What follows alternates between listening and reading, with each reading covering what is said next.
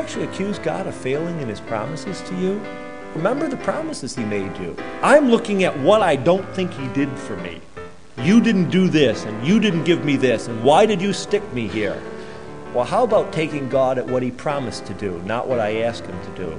And we rate God on a scale of our expectations instead of putting him and holding him to his promises and saying he always keeps his promises. Today on the Songtime broadcast, we are reminded once again from Psalm 77 that God is faithful. He always keeps his word, and he is always good to those who trust in him. That message from my late great mentor, Dr. Colin Smith, stay tuned for it, is an encourager. But first, we're talking once again with Gavin Ortlund as we're talking about theological triage and how to prioritize our passions, our desires, as well as our doctrine and theology. The many voices coming together for that one message. I'm your host, Adam Miller. You're listening to Songtime Radio. This week, we've been talking with Gavin Ortlund. He's written a book called Finding the Right Hills to Die On, The Case for Theological Triage. Now, there are many different circumstances in the world in which we're living today, and if you haven't noticed, everyone sort of has their own soapbox, or in line with the book title, we all have our own hills that we want to die on. And quite honestly, they're probably more mounds than hills. The reality that we face around the world today, that there are so many things to be outraged about, and there are so many people that will fuel that outrage, it's very hard to distinguish what are the actual important issues of our day. What are the things that we ought to be focusing our energy on so that we can actually be at peace and at rest and trust that God will take all things into consideration. God will put all things and make all things right, as we're looking at in Psalm 77. Well, Gavin, this is a subject that I think many of our listeners are struggling with, especially when it comes to doctrine and theology. It seems that all theology and all doctrine should be set at the highest level. How do you put them in a proper order? So where do we even begin to do what you're suggesting here is theological triage? Mm-hmm. One of the tools that I have found helpful is looking in Scripture to see the different sort of ethos or tone or culture of different passages in relation to different doctrines. So a clear example would be the Apostle Paul writing in Galatians 1, where he's astonished at an abandonment of the gospel. He's indignant, versus writing in Romans 14, where he has a more moderating approach. He's basically saying, don't fight so much over this.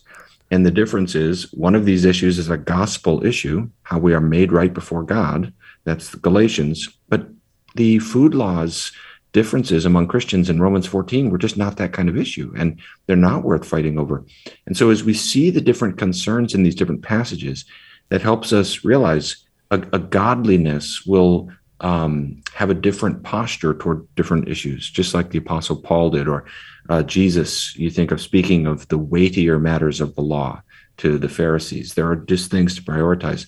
I have found 4 criteria really helpful for working through how do we make the difference? How do we know what's a Galatians 1 moment and what's a Romans 14 moment?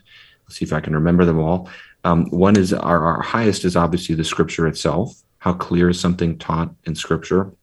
Some things are labored and emphasized in the Bible. Other things are more obscure and difficult and just in a few isolated passages. Another help is church history.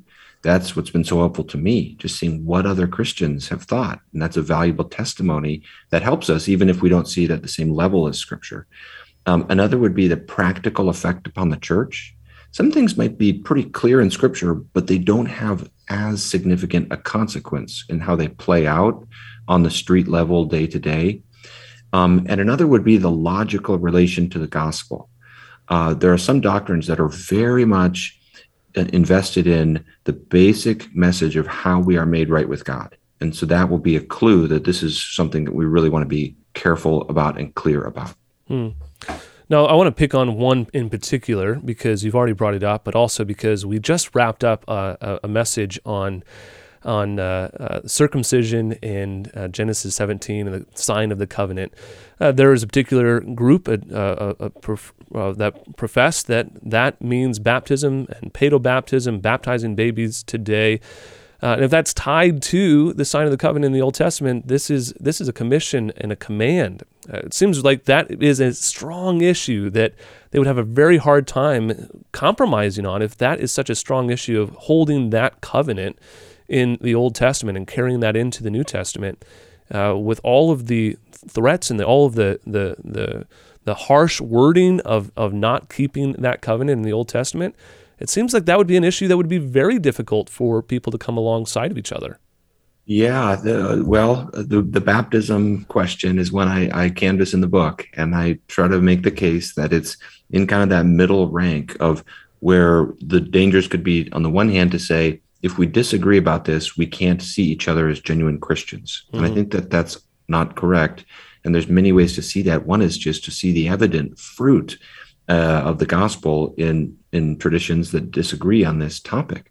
There's so many wonderful men and women of God who come down on different sides of questions about how exactly we should practice baptism. And I think that's a caution to us to not be so emotionally invested in our view that we can't see Christ in the other side. On the other hand, it's also possible to downplay this one because it is important. It affects how we view membership in the church, mm-hmm. For example. So it has a kind of ecclesial consequence for church. So, I think that'd be one of those ones where we can recognize we want to give people the freedom to follow their conscience for what they believe is right on that topic. And that's why we have different churches that have different practices. But then the great thing is to do what I just did with my pastor friends this morning is we can still partner in the gospel, even if we have different views on that topic. Mm. I think with the churches becoming more kind of community church-based or non-denominational or interdenominational, a lot of these issues that are not being considered are sort of pushed aside, and people that have strong convictions on these issues are not being heard or considered. We're kind of in this age where a lot of things are about uniting. As you mentioned, if you have a strong view on paedobaptism or credo baptism, baptizing babies or not baptizing babies, it's going to be very hard to function within a church that doesn't share those same values or views. I think we're in that stage now, especially in New England, where churches are fewer and farther between, to have a strong conviction and be a part of a local church that doesn't share those particular values. Yes, this is an irony that can sometimes play out, is that in the desire to not make an issue a stumbling block, and there can be a temptation to sort of put it to the side, but then that can itself be a stumbling block for those whose consciences compel them to follow a particular practice they regard as the biblical practice. And so that's where I feel that we need to be sensitive to that danger of swinging too far in the other direction. And we need to be candid and transparent and kind of be honest to work through these issues and talk through them. Mm. And we can't deny that there are theological distinctions, right? We need to at least acknowledge them and even talk about them publicly. We can't just push them into the shadows. Yes, I think it's helpful. And we mentioned the importance of dialogue before.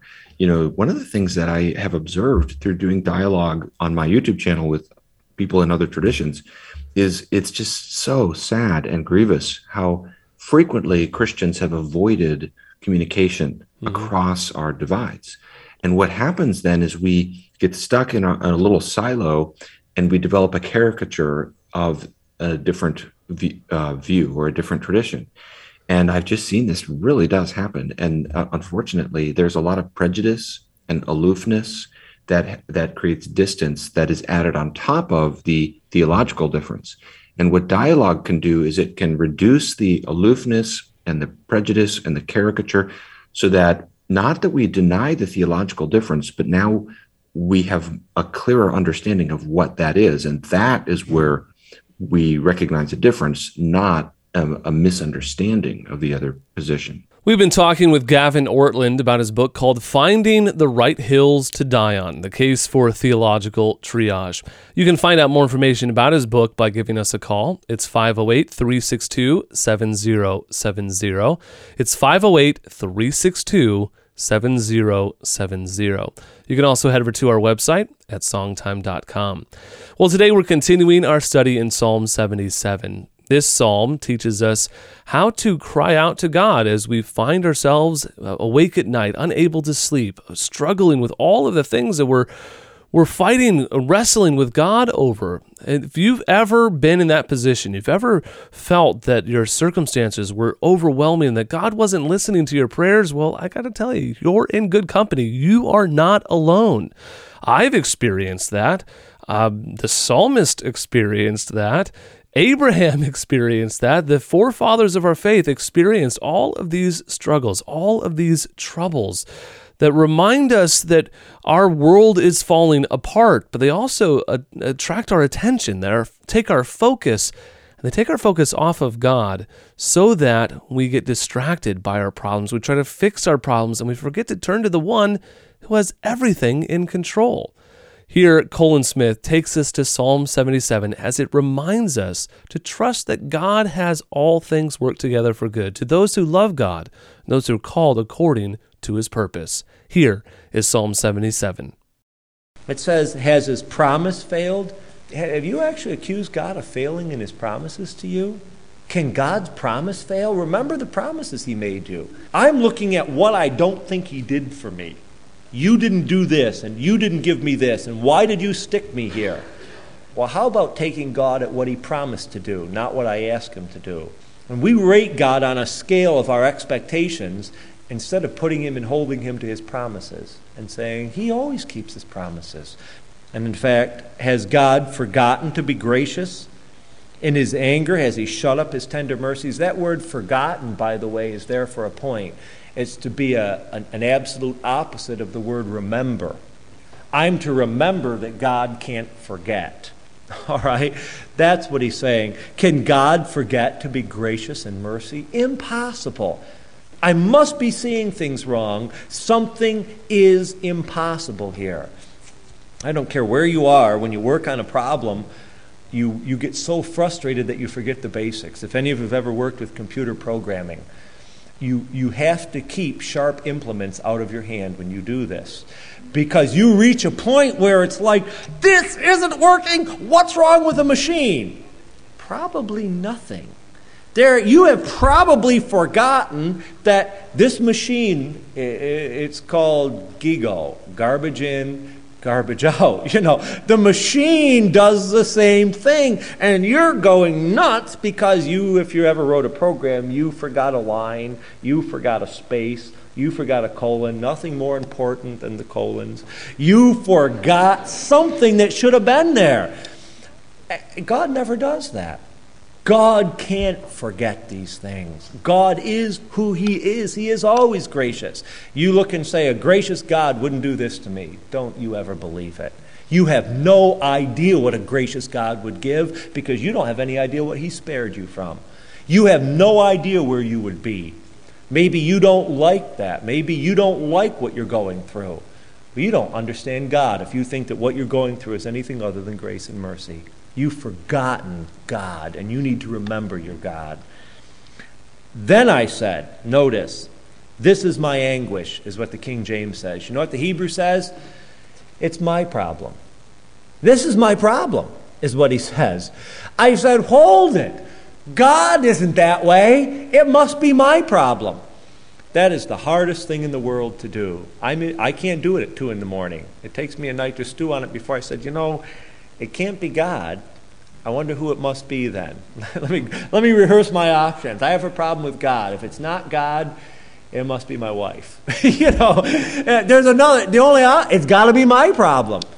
Well, that's not enough. Yeah, sure, it's your problem, but what do? Notice here, he says, I remember God's character, and things are right. It must be my problem. Therefore, I will remember the years of the right hand of the Most High. The right hand is where the person sits who's on God's favor. The person who God shows that's where Jesus Christ is now, sitting at the right hand of God. He says, I'm going to remember the ways that God has privileged me and the things he's given to me. Nothing's worse than hearing a pastor complain about being a pastor. That is really bad. What a privilege. How can you complain about it? Do you want to see a guy get a brand new Cadillac and hear him complain about it? How in the world can you complain about your situation when God put you there and He loves you so much that that's what He thought you needed? That's where He chose to bless you. He put you there. He says, I'm going to remember the right hand, that I'm in the place of favor. I'm going to remember the works of the Lord. I'll remember the things He's done for me. Did you have that attitude when you were first saved? I want to tell you, I don't have to look far back to say, I'll just praise the Lord. I can't tell you how God worked to bring us here. I can show you bits and pieces, but my wife and I, we just took a step out. We just knew that God wanted us, and we would go, and one by one, we saw God do this and do this and do this and do this. And He is an incredible God. You got to look back and say, look what God did for me. Look at that. And when I hear a pastor complaining about something that happened in ministry, I'll say, God put you there, and that's a wonderful thing. Very few people ever get that privilege. The things you see and the wonderful privilege you have, don't you dare complain to me. And look at how God has met your needs. Look at every person that He's brought through your life. He used you to lead people to Himself. If you never had that privilege, you ought to crave it. I would ask that you would look in your life and say, Lord, give me that privilege, because there's nothing like it in the world than being used to lead someone else to Him. Because it's not of you. It's like giving birth to a child. It's like, this is of God. This is something that God had a hand in. Have you ever been too close to a problem that you couldn't solve it anymore? You had to walk away. You had to get away from the problem and come back and see it with a new set of eyes, and to tackle it on a different day. And maybe then all of a sudden it just comes clearly to you. It's all of a sudden dawned on you. You know, distance and perspective, they say hindsight is 20/20. In fact, it's how I write. I'll probably be writing today, and then I'll get stumped. I'll get my writer's block at some point today, and then I'll head off to go get my prime rib sandwich for lunch. And as I'm gone, all of a sudden these thoughts will come to my mind, and all of a sudden I'll have clarity, and I'll come back after lunch, I'll eat my sandwich, and I'll sit down and I'll start writing, and it'll just come more smoothly to me, because walking away and giving yourself some time to think and to meditate and to process allows you to address the problem that's in front of you. But sometimes you're so engrossed in it, you're so surrounded by it, you're so overwhelmed, it seems over your head, that you don't know how to get out of the problem. And therein lies our real problem. Really, this is the issue. We are so much in this world. We're so integrated into all of the things that are happening in around us. We have investments in the bank. We have our own concerns about what's happening with our family. We have friends that are struggling with sickness. All of these things are so consuming of our time and our attention that it's very hard for us to think outside of this world, to actually go and think from a godly perspective. But that is what we're called to do. And Psalm 77 helps us in that process. It reminds us that we need to get away from the problem and focus on something else. Turn your eyes upon Jesus. Look full in His wonderful face, and the things of earth will grow strangely dim in the light of His glory and grace. Turn your eyes upon Jesus. Step away from the problems. Step away from the chaos in this world, and just spend time alone with God. And maybe, just maybe, then you'll gain the perspective that you need to address the circumstances that you face. I hope that this encourages you, and I hope that you'll be an encouragement to me. You can actually help support the ministry by giving to our Prime Rib Sandwich Fund. It's how it keeps us fueled here at Songtime, with your contributions, your donations, and it keeps my brain turning so I come up with some really great ideas. So if you are blessed by the ministry of Songtime, that's because of God and His graciousness, but also because God gave us prime rib sandwiches. And you can support that by sending your donation to Songtime Radio, P.O. Box 100, Barnstable, Massachusetts, 02630, or give us a call. It's 508-362-7070. You can also head over to our website at songtime.com or look us up on social media. But don't forget to tune in again tomorrow. We'll continue our study here in Psalm 77 as we discover that these songs in our Bible are also designed for us to pray as prayers to God. Who is so great as our God You talk about God. And then notice, you are the God who does wonders. You talk to God. Don't just talk about him. You tell him and you talk to him.